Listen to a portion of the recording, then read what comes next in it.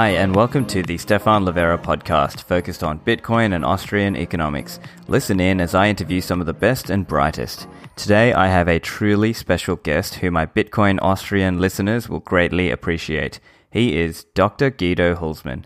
Those of you who follow me on Twitter or are regular podcast listeners will know that I often refer to his work as he has been quite influential on my own understanding of monetary theory.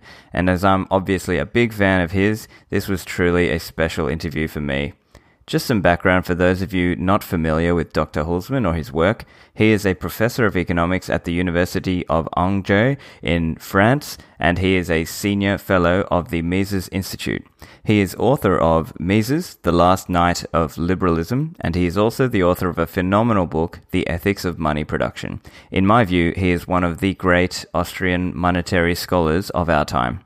Quick note, apologies about the audio not being ideal. I had to record this one through phone call as a backup option. I obviously wanted to make it easy for Dr. Hülsmann to participate and couldn't use my normal higher audio quality recording method, but I promise you the monetary economic discussion and insights are worth it. Dr. Hülsmann, thank you very much for coming on the show today. I'm a big fan of your work, and I've really been influenced very much so by your work in the ethics of money production, deflation and liberty, and the many talks that you've done from the Mises Institute. So it's a great pleasure to welcome you today. Well, I'm happy to be on the show. Thank you, Dr. Hülsmann.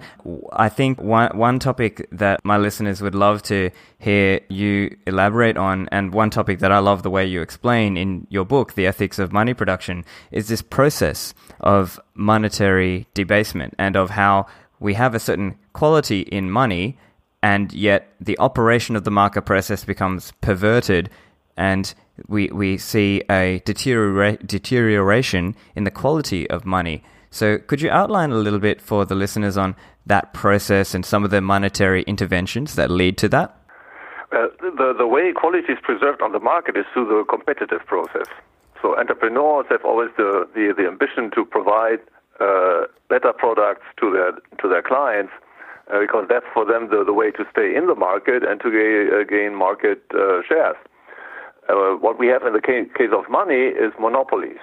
Right, so we have public monopolies. In each territory, there's only one type of money that is tolerated by the law and or promoted by the law in the form of legal tender laws, which is typically the case in France and in the U.S. Right, if you look at U.S.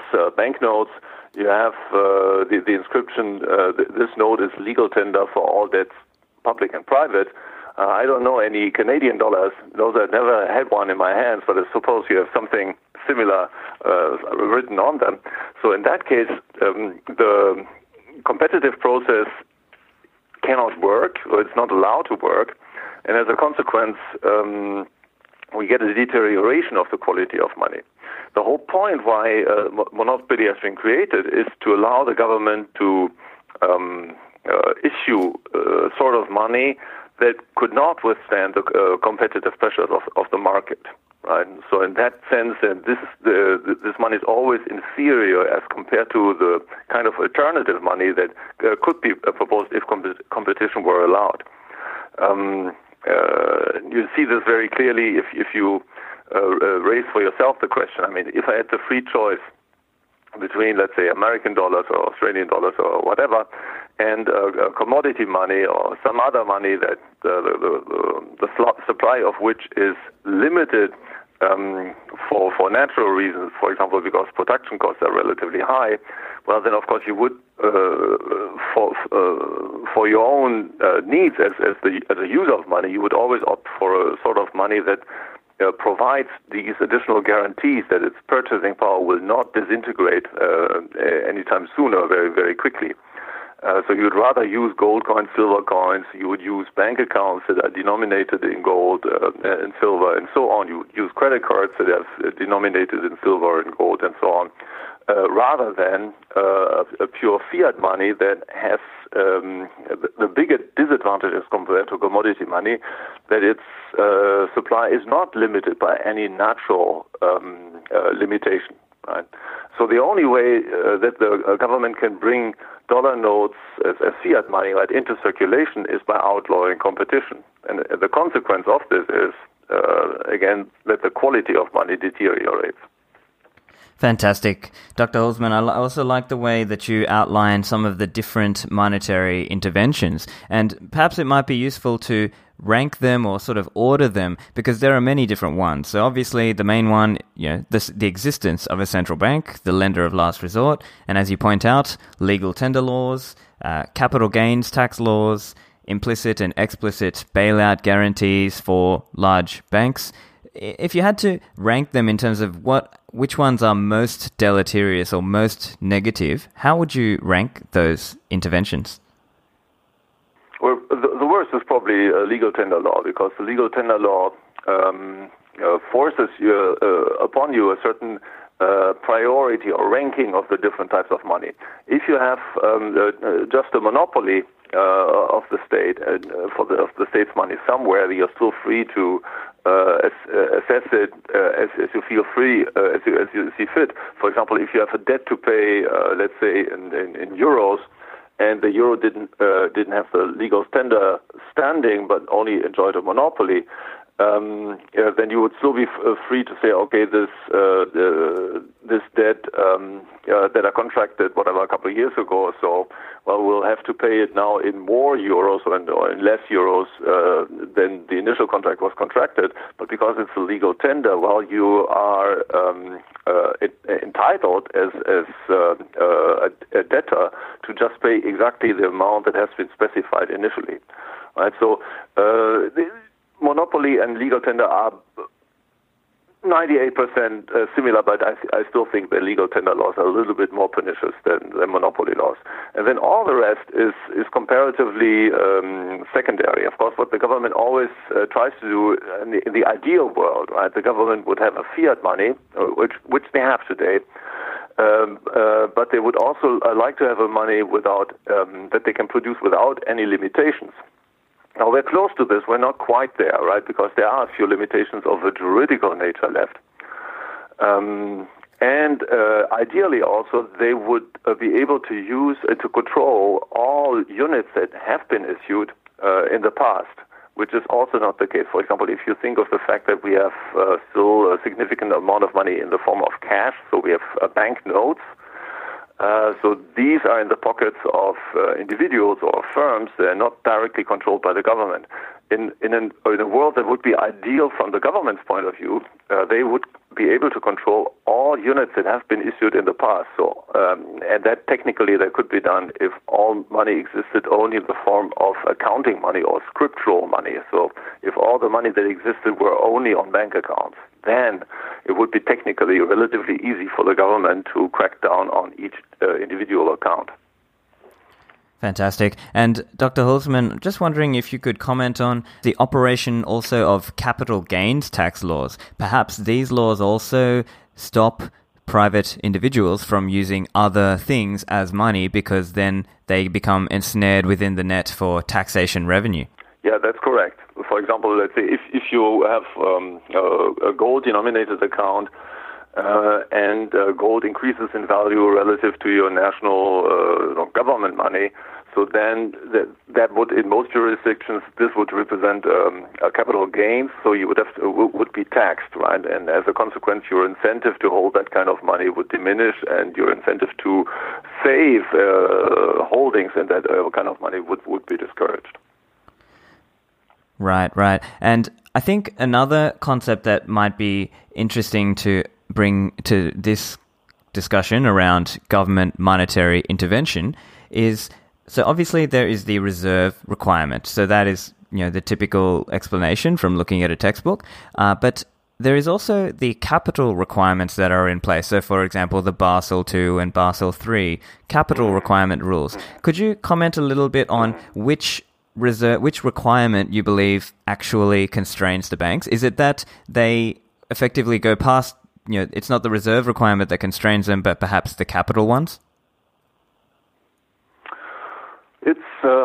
Yeah, so that's the so-called liquidity reserve and the capital reserve. So the liquidity reserve is the amount of money that you would have to hold in base money. So that would be the national fiat money, right? And for a bank, it would mean it would have to hold a certain amount of money on its account with the central bank, right, to back up all the money that is it creates in the business with its own clients.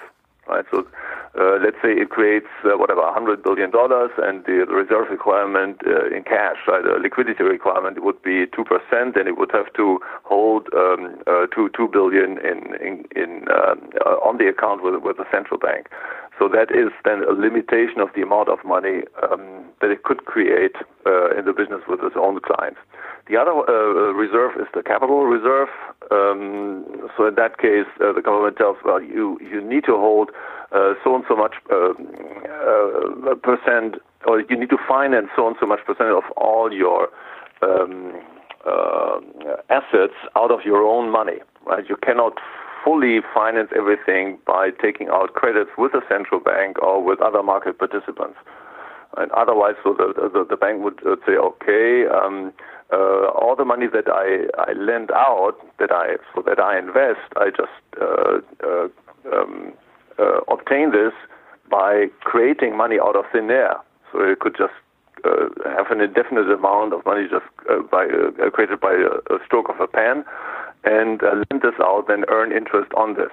Right? Or take out credits with the central bank and then hand them on to other market participants, which might be very interesting if interest rates are very low. Right? So by obliging the banks to hold a certain amount, or to finance a part of their investments by their own money, by equity, they limit the amount of leverage that they into which they can go. Now, without a limitation of this sort, of course, you could imagine that any bank, right, could just have a virtually unlimited bank balance sheet, right? It could just create money out of thin air, or take out credits with the central bank at very low interest rates, and then as long as it finds customers who would be paying marginally more, so let's say the central bank lends at 1%, and it would find customers who would be ready to pay 2% or 3% on a loan, right? The bank might go on and on lending ever more. So there would be no limitation of this sort in the business. Now, all these capital requirements are somewhat artificial. If we compare them to any other business, right? We wouldn't ask of any other business that they respect liquidity ratios or capital ratios. And the reason we do this in the case of banks is that banks are their existence is so to say guaranteed by the constant support coming from the central bank, and because the banks know this, well, they don't respect themselves those limitations as they would in other businesses. Let me still put this in other words, right? If you look at any other business, let's say a shoe business, or you have a gardening company, or whatever, really any other business, entrepreneurs voluntarily, spontaneously, right, have a certain amount of their assets in the form of cash, right? So they don't need to be obliged by the law to do this. And they finance their activity to a quite large extent out of their own money, rather than just taking all money out in the form of debt and then invest it. Why is this so? Well, because liquidity and capital, so equity capital, are the natural buffers in an economic system. It's what keeps companies alive, what protects them. It's a natural safety valves, if you wish.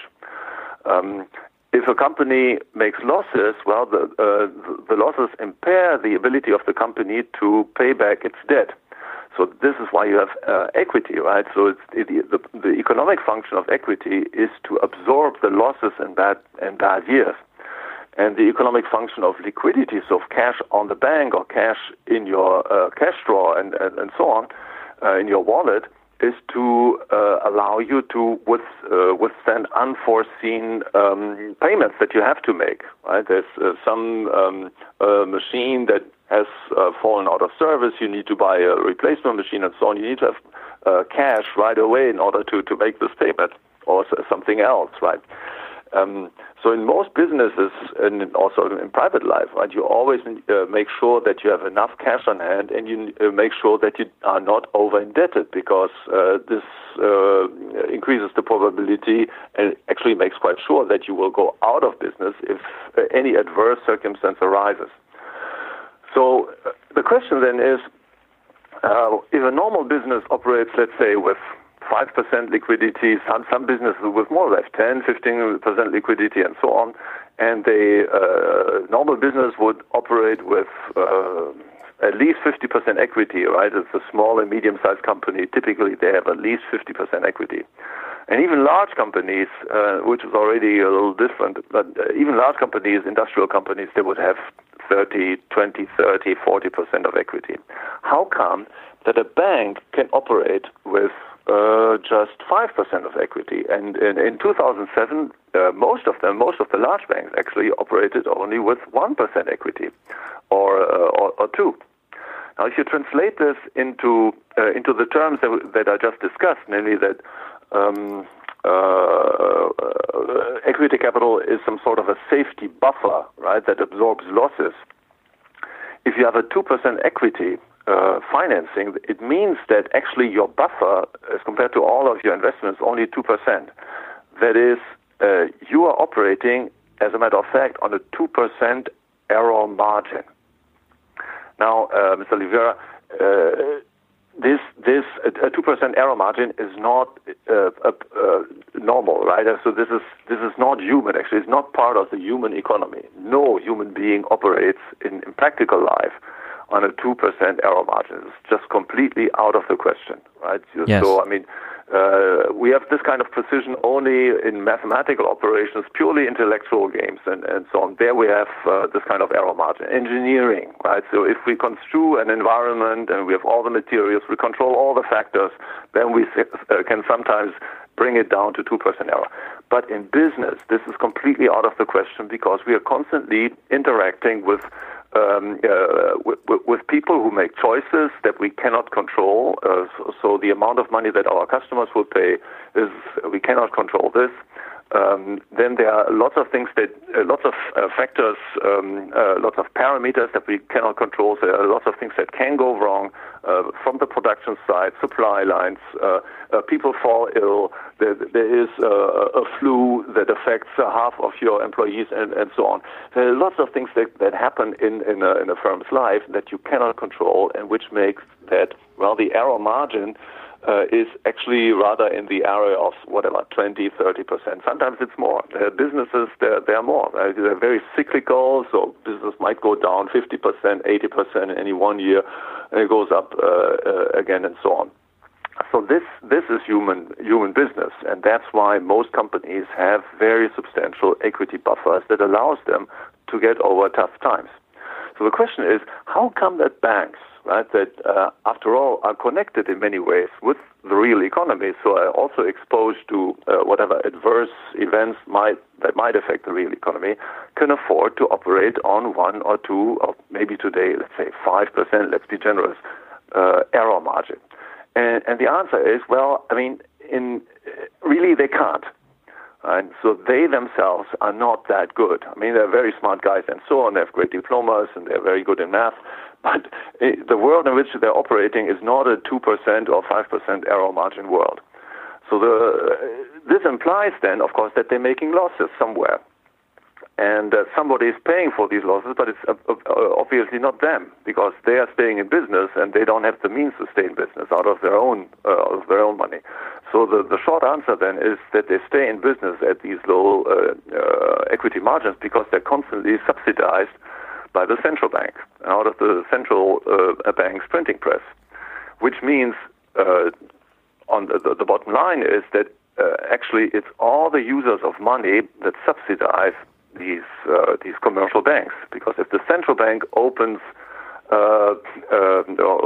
brings into motion the printing press, right? It creates money out of nothing in order to bail out commercial banks. Well, it dilutes the purchasing power of each dollar, and this is ultimately paid by all other people who use that money. Fantastic explanation, Dr. Hulsmann. I think essentially what you're getting at there is that these commercial banks in a fractional reserve banking fiat money system are able to benefit from the implicit sort of bailout guarantee, or the knowledge that they will receive if they need it, that funding from the central bank that allows them to take kind of an unnecessary level of risk. Have I understood you correctly? Yeah, I mean, we shouldn't stress too much the word unnecessary, right? I mean, given the institutional context in which they're operating, right? Given the presence of the central bank, I mean, what they're doing is not unnecessary. It's just great business for them, right? But they take on more risks than they would and that they could if the central bank weren't there. And right. So as a consequence, we get these problems. Right. And I think that touches on the explanation you were discussing there, Dr. Hulsmann, was around how, even small businesses would have to generally they hold a little bit more capital compared to banks, let's say. And one of the points that you make in your book is that essentially the existence of fractional reserve banking changes the whole game, such that many businesses now go into debt where in the past, or under a non-fractional reserve banking fiat money system, they might have been more equity-based. Can you comment a little bit on that? Yeah. If you had a world without money creation, or without artificial money creation, you would have just natural money production, right? Let's say you had a world that was based on precious metal money, so you have silver coins, gold coins, and then you have silver and gold-based banking and so on, but which would be 100% banking. So for each ounce of gold credited on your account, there would be an ounce of gold somewhere in the vault of the banks. So in such a world, the money supply would be limited, and money production would be constrained by the natural production costs, right? And as a consequence, the production of money would usually lag behind somewhat the production of all other goods and services that are being created in the economy. Now, that implies that in such a world, the price level would tend to be either stable or to shrink. Probably it would shrink, right? A natural economy is an economy in which price deflationary tendencies would prevail. So this is a very important thing to realize. And actually, we had such a world during many decades of the 19th century, and actually up to World War II. Right? During peace times, we always had price deflationary tendencies in the Western world. Now, in such a world, credit plays a very subordinate role, right? Of course, there would be credit and so on, but actually it would be very strongly discouraged. Clearly, I mean, for example, think of a household, right? You wouldn't buy a house by taking out a credit. Let's say you buy the house today for 100, so you take out a credit for 100, and then because of the price deflationary tendencies, in 20 years or 30 years, your house will be worth only, 95 or 97. Right? So you would actually lose money because you would have to pay back the 100, but the house itself would be worth less than it was before. So you wouldn't finance the purchase of the house this way. What you would do is exactly what our ancestors did. That is our grandmothers, great-grandfathers, and so on. Right? They saved cash until they had enough of it, left the 100 to buy the house, and that was it. So it was an outright purchase, no credit involved. Now, for firms, it's somewhat different. For companies, there are sometimes good business opportunities, so they might need some extra capital, and they would not always want to take in another partner or increase the shareholder base and so on. So that would be the right occasion then to take out a credit. And so if the opportunity arises, you take out the credit, you make your investment. Now, for a firm, I need to realize this, right? For a firm, the diminishing price level in a natural economy is not a big thing, because what counts for a firm is not the price level, but the difference between its revenue and its cost. In other words, the difference between selling prices and buying prices. And so if there are price deflationary tendencies, well, then the revenue of a firm might tend to diminish in the course of time, but its cost base would also diminish. So as a consequence, it might very well stay profitable in a price deflationary environment, which was the case. So for such a firm, then, if it takes out a credit, that might not be a big deal, because it would still earn money thanks to the credit, and then be able, well, to pay it back out of the profits and so on. So credit would play some role, but it would be a subordinate role.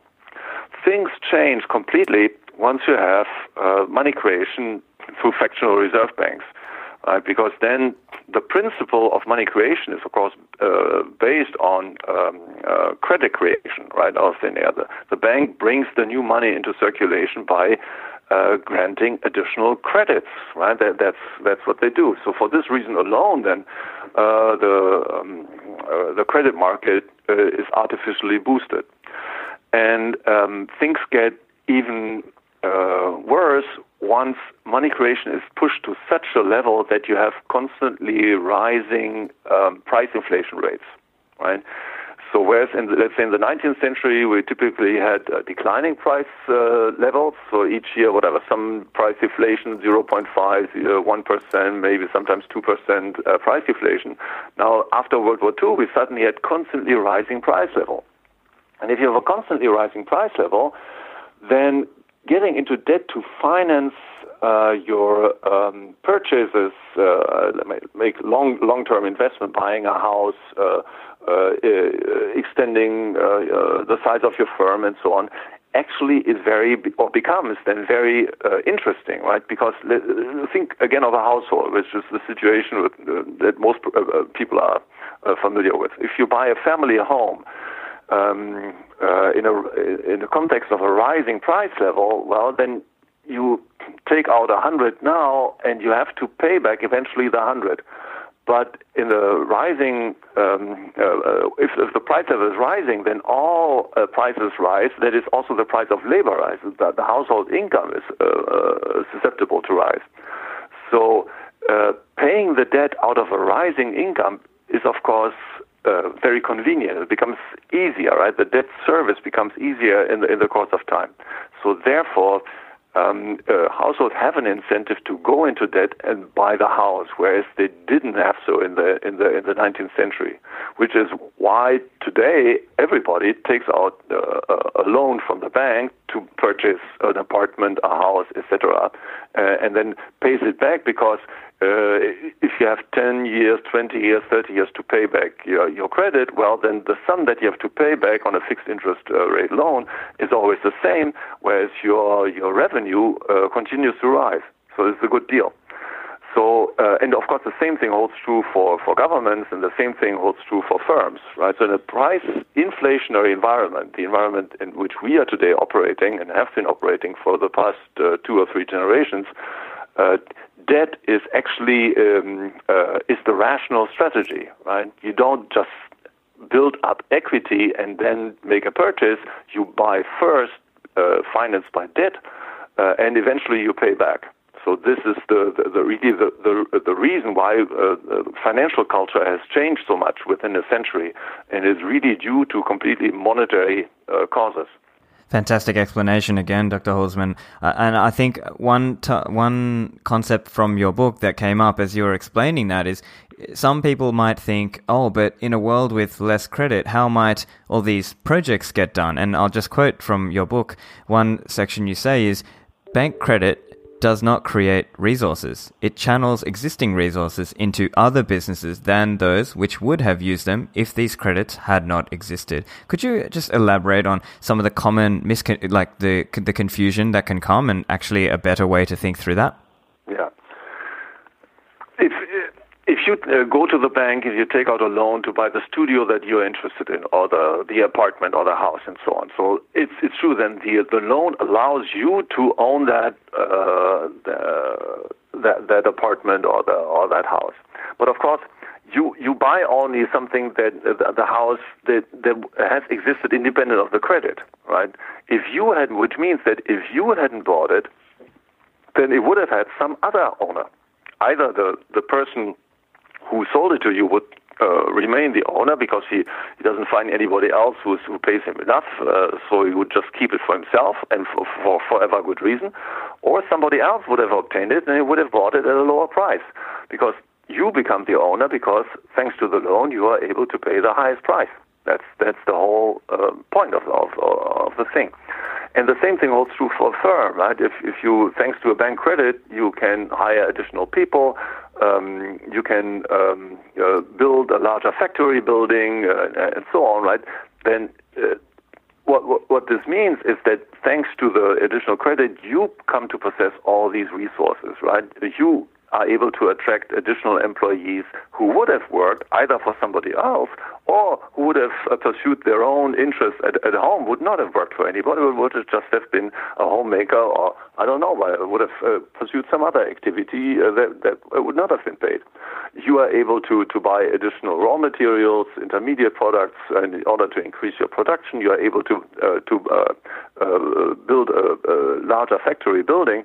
But of course, the same resources that you buy, the raw materials or the intermediate products, right? The oil, the electricity, whatever, steel and so on that you transform, all of this would have been sold to somebody else, right? And also the materials that you use to enlarge your factory building, right? The same materials could have been used for other building purposes and so on. So what credit does is not to enrich the economy as a whole. It channels the available resources into employments that would have not existed without that loan or without that credit, but of course, which precisely for the reason are not inherently somewhat superior to those other employments to which they would have been dedicated in the absence of the credit.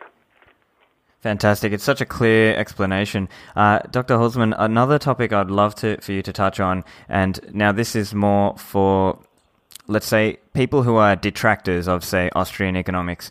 They might come out and say, oh, look, they might say things like, we gave up the gold standard because it didn't work, or that, you guys, you're all crank conspiracy theorists, you oppose empirical testing. Another common one, I think, is this idea that, okay, so these Austrians, they are considering a totally free market when actually a truly free market, absent government monetary intervention, has never existed, right? Now, obviously, I understand some of this comes to, the Austrian economic methodology where we must assess the seen versus the unseen. So what is the way to respond to people who give that challenge of saying, well, look, a totally free market in money has never existed?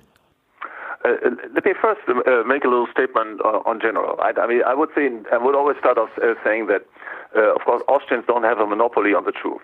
Right? So, and Austrians might be wrong. Okay, it's not because you have read Mises and even studied Mises, Rothbard, and Hayek and whoever very thoroughly, and then pursue your own research based on these rights and so on, that somehow you become error prone, right? So this is, or immune to error. You become immune to error. So this is, of course, not the case. So Austrians should take criticism gladly because that's, it's actually the only way to improve, right? And to always double check your premises, check the facts, and so on. This is a standard scientific procedure. And then, of course, there are better criticisms and worse criticisms, right? I mean, the arguments, they say, well, Austrians are recommending money competition, currency competition, whereas such a situation has never existed. That's, of course, that's a bad argument, right? I mean, if you said, you could have said the same thing, let's say in the 19th century, there had been a couple of centuries slavery already on the North American soil, and you could say, well, I mean, you're recommending to free all the slaves. I mean, but we never had anything like a purely free society in which everybody was free to do whatever he wished and so on. So therefore, does this mean that we should rule this out? I mean, you see what I'm getting at? Yes. It's not because something has not yet existed in the past, that's per se a reason to reject it. Of course, certain things have not existed in the past because they are bad or because they are impossible. But clearly, currency competition is not something that is impossible. And if the Austrian arguments are worth anything, then clearly it's not all bad. So I would say on these grounds, I wouldn't accept this kind of criticism. Right. And so then how about in the case of, say, specifically the gold standard?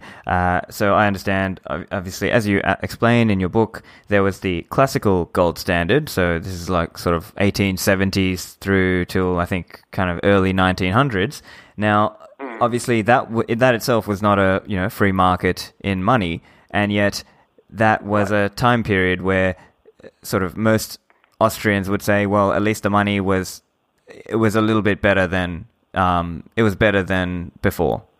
Yeah, that's right, because we still had a monetary system based on commodity money, and therefore you had the inherent break that comes from cost of production. Right. So in that respect, it was certainly incomparably superior to the current system. Right.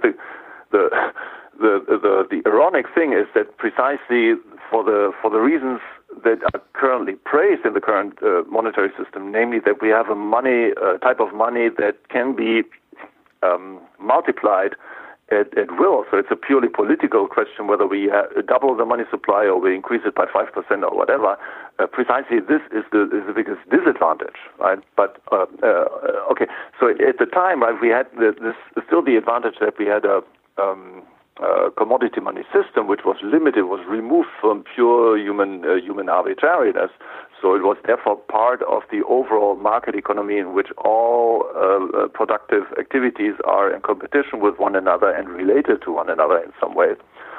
But of course, as you mentioned, right, it was already a deterioration as compared to the previous monetary system. Before 1872, most of the world was actually on a silver standard.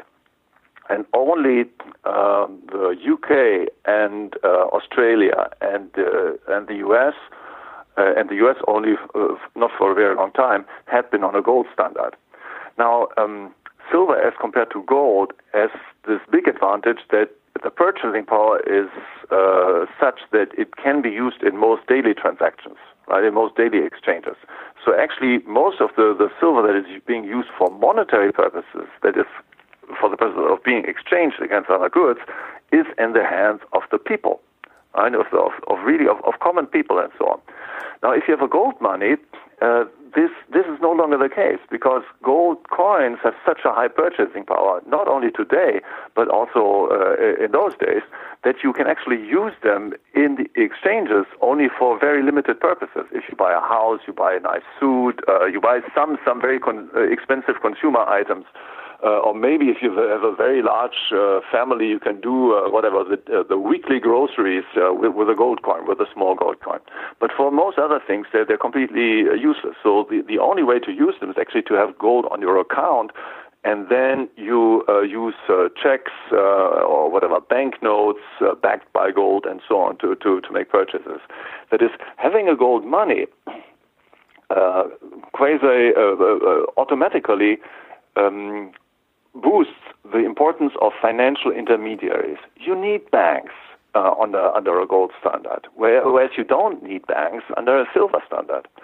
And so even though the gold standard period was incomparably superior in many respects to what we have today, it was already a deterioration as compared to the situation that we had before.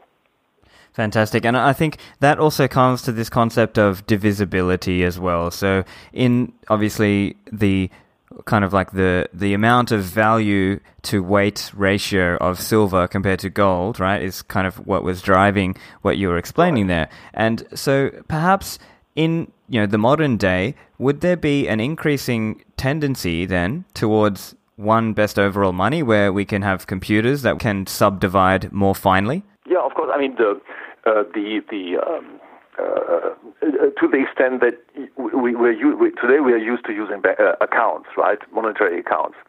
So as soon as you have an account, then of course you can subdivide very easily, right? And this is, for example, one brings us to one argument that has been sometimes leveled against money, such as Bitcoin, right? Because people were saying, well, Bitcoin suffers already from the problem that the quantity cannot be increased, and then you get these infinitesimally small units that you have to exchange. But that, of course, per se is completely irrelevant, right? Because you can subdivide as you will up to the 10th or 20th or 100th decimal after the comma. Fantastic, yeah, and I think it's great you bring that up because one topic that comes up in online cryptocurrency discussion, and some of us who believe that there is a tendency then towards one best money. And so I was curious to actually ask you that in your book you say, for there are good reasons to assume that a free society would harbor a variety of different monies, which would all be natural monies in our sense. I guess my question then is, do you believe that was more for historical reasons and perhaps in an increasingly digital and internet commerce or e-commerce world that there might be a tendency then towards one sort of best overall money? Yeah, I mean, my mind is not fully. I don't have come to a very firm conclusion as far as these things are concerned. I still think that, let's say, if we had a natural economy in which we had currency competition and so on, so in such an economy, the role of intermediaries, of banks and so on, would not be as big as it is today. Now, how small would it be? I have no clue. So here we are. So I don't have a glass ball. I cannot tell you this. Sure. All I know is that because we have this monetary system which creates constantly money out of nothing, which creates price inflationary tendencies and so on, in such an environment, intermediaries play a big role. So therefore, in such an environment, people use accounts and so on. I think they would less if there were price deflationary tendencies. In that case, people would simply hold more of their media of exchange in cash. And in that case, I think, there would be parallel holdings of gold and silver. For certain things, you would rather use gold. For example, if you travel abroad and so on, right? I mean, you jump into the plane, you wouldn't take 5 kilos of silver with you. I mean, it's just ridiculous. So you would, but you might take a few gold coins with you. Right. So for such things, you would use gold. I think that therefore that in such a case there would be a greater variety of media of exchange. Whereas in the current system, it's true there are very strong unifying tendencies, right? Because you have to go through an account anyway, or it's the most convenient way to go about this. And then from that respect, then all monies are compared to the same criteria, right? There's only one dimension that comes into play, and so this might turn out to create one single money that is that dominates than all exchanges. Right, I see. And I think another point that I might like to get your comments on, Dr. Hulsermann, there's this book, The Economics and Ethics of Private Property by the great Hans Hermann Hoppe, and one area that he points out is he actually suggests that competition in monies is more like a system of partial barter, and that competitive monies are not the outcome of free market actions, but are invariably the result of coercion, of government-imposed obstacles placed in the path of rational economic conduct. Do you have any comments on that? I don't remember this passage very well. So he says that if you have currency, you have competition between monies, that's the outgrowth of government intervention. Is this the point? Yes, so I think he's trying to say that that's government-imposed obstacles that have been placed in. I think perhaps he might be referring to this idea of just gold standard or just gold use. I'm just curious if you have any thoughts on that. Well, Hoppe, I know that Hans Hoppe, his general argument is right that you have these cumulative effects that come with the spreading of a exchange network, right? Let's say if gold is being used in a larger set of exchanges than silver, then of course the opportunity cost of holding silver increases and the opportunity cost of holding gold diminishes. So for this reason, right, there are snowballing effects, so to say, right, that makes that once the money has become even just slightly more widespread in use than some other money, that money will eventually come to steamroll all other money, so will crowd all other monies out of the market. And the argument per se is correct, but I don't think it applies in all cases, precisely because for certain exchanges you wouldn't use silver, right? Or you would, you wouldn't use silver, and for other things you wouldn't use gold. The only exception being if anyway all exchanges are based on purely accounting exchanges, right? You have only scriptural money. You have a wire from one bank account to another. In that case, yes, the argument becomes relevant. Right. So I would agree with him, right? In the price inflationary context, yeah, there are such tendencies, and the argument would hold true. But outside of that, not necessarily. Right. I see. Okay. So one topic that many of my listeners might be interested to hear your thoughts. Obviously, this is a Bitcoin and Austrian economics sort of podcast, and one concept that we consider is just that perhaps gold has more of a centralizing tendency, and that it's politically vulnerable, and that in some ways Bitcoin can present a way that's more resistant to that government co-opting. Do you have any thoughts on that? Yeah, I tend to agree with this argument, right? I mean, definitely gold is a very political money, as we see today, right? I mean, look who is holding the greatest gold reserves in the world. It's not, well, I mean, of course, private person as well, but central banks have huge holdings, and central banks do everything to prevent that gold ever be used as a medium of exchange. Right? So they do precisely what sometimes critics of the free market say that capitalists would be doing. I mean, they withhold all the good stuff from the market so that people are forced to use the bad stuff. In a way, that's what they are doing. And it has always been this way, and it will never change, right? So gold is a very political metal. It's a very political market, just as, for example, the oil market is also a very political market. So you always have very large government interventions there. So, yeah. So you can sidestep this by decentralization. And Bitcoin might be a way to bring this about. Yeah. So because in Bitcoin precisely you have this decentralization, at least for the moment. Right. And one other concept that I think my listeners, they definitely will want to hear your answer to this. So I'm not sure if you've read the book The Bitcoin Standard by Saifedean Ammous, and he in that book. No, I did not. Yeah. Oh, okay. Well, I'll just outline the basics. One of the basic arguments that he outlines is, and obviously it's not certain. It's just an argument. He suggests that Bitcoin may, from a stock to flow ratio point of view, actually, because of the algorithm of Bitcoin versus gold, which the supply of which expands at roughly 1.5% per year. One argument that Saifedean advances in that book is that Bitcoin may, decades from now, become even, quote unquote, harder than gold. And from that point of view, let's say someday people go and find ways to go and do asteroid mining and mine gold, but they'll never find a way to create more Bitcoin. So do you have any comments on that sort of stock to flow ratio argument?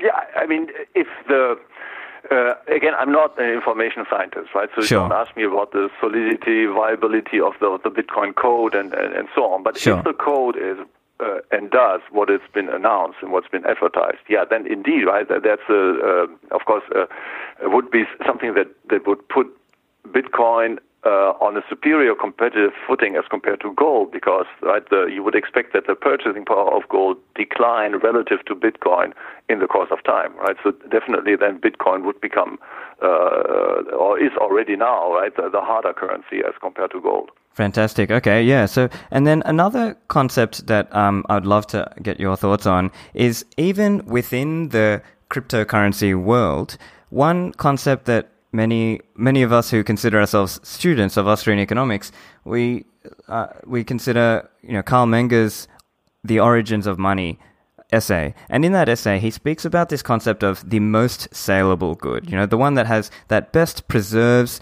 your value through time and space. And so I guess the question then is, would you believe that even within the cryptocurrency world that there would be strong sort of network effects that would pull towards the one most saleable good, the one with the most liquidity?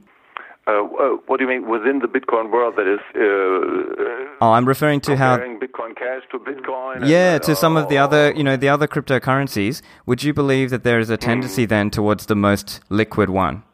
Yeah, I mean, this is the standard argument that is the same argument that we discussed before, right? We were talking about Hans Hoppe's ideas. Actually, it's not Hans Hoppe's argument. The argument is very old, right? So right. I mean, you find it also, for example, in Jevons and various other economists of the 19th century.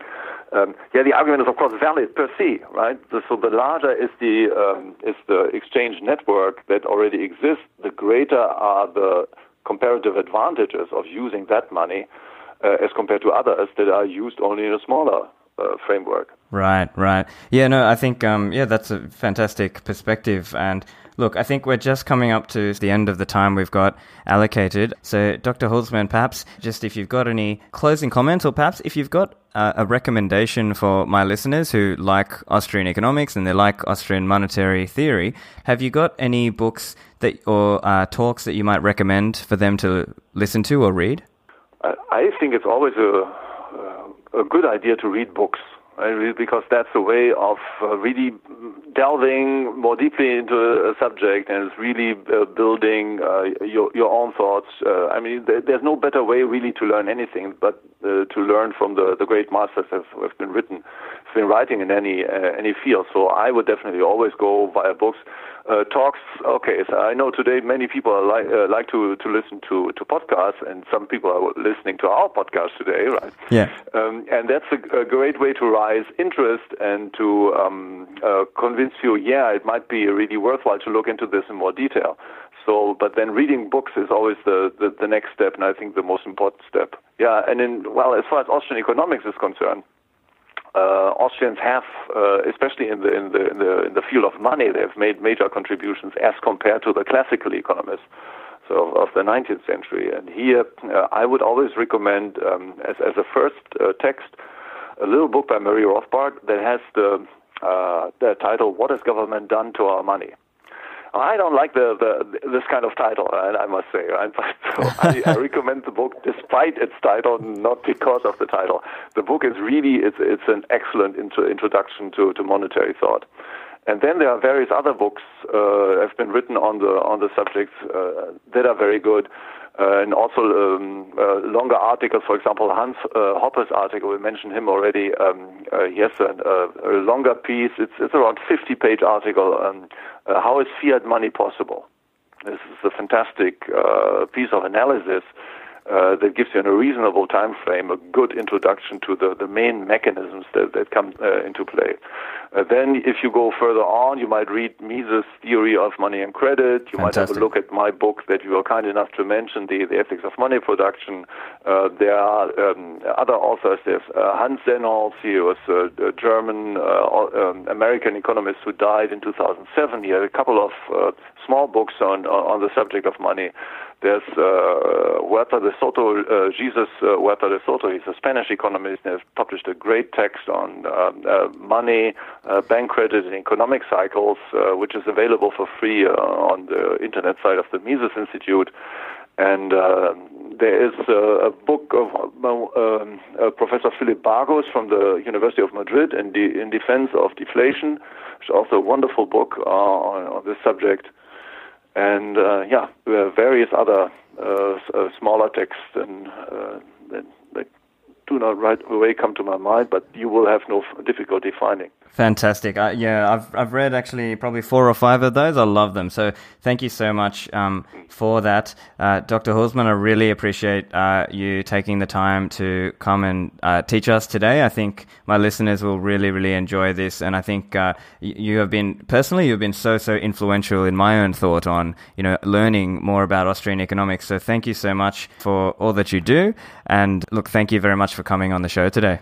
you gave me the best compliment that a professor can hope for. So thank you very much. It's been a pleasure, and I wish you all the best for your side and for educating people on these very important topics. I hope you enjoyed the insights from Dr. Guido Hulsmann. Check the show notes in the RSS feed or on my website, stefanlivera.com, for links to the recommended books and to Dr. Hulsmann's website.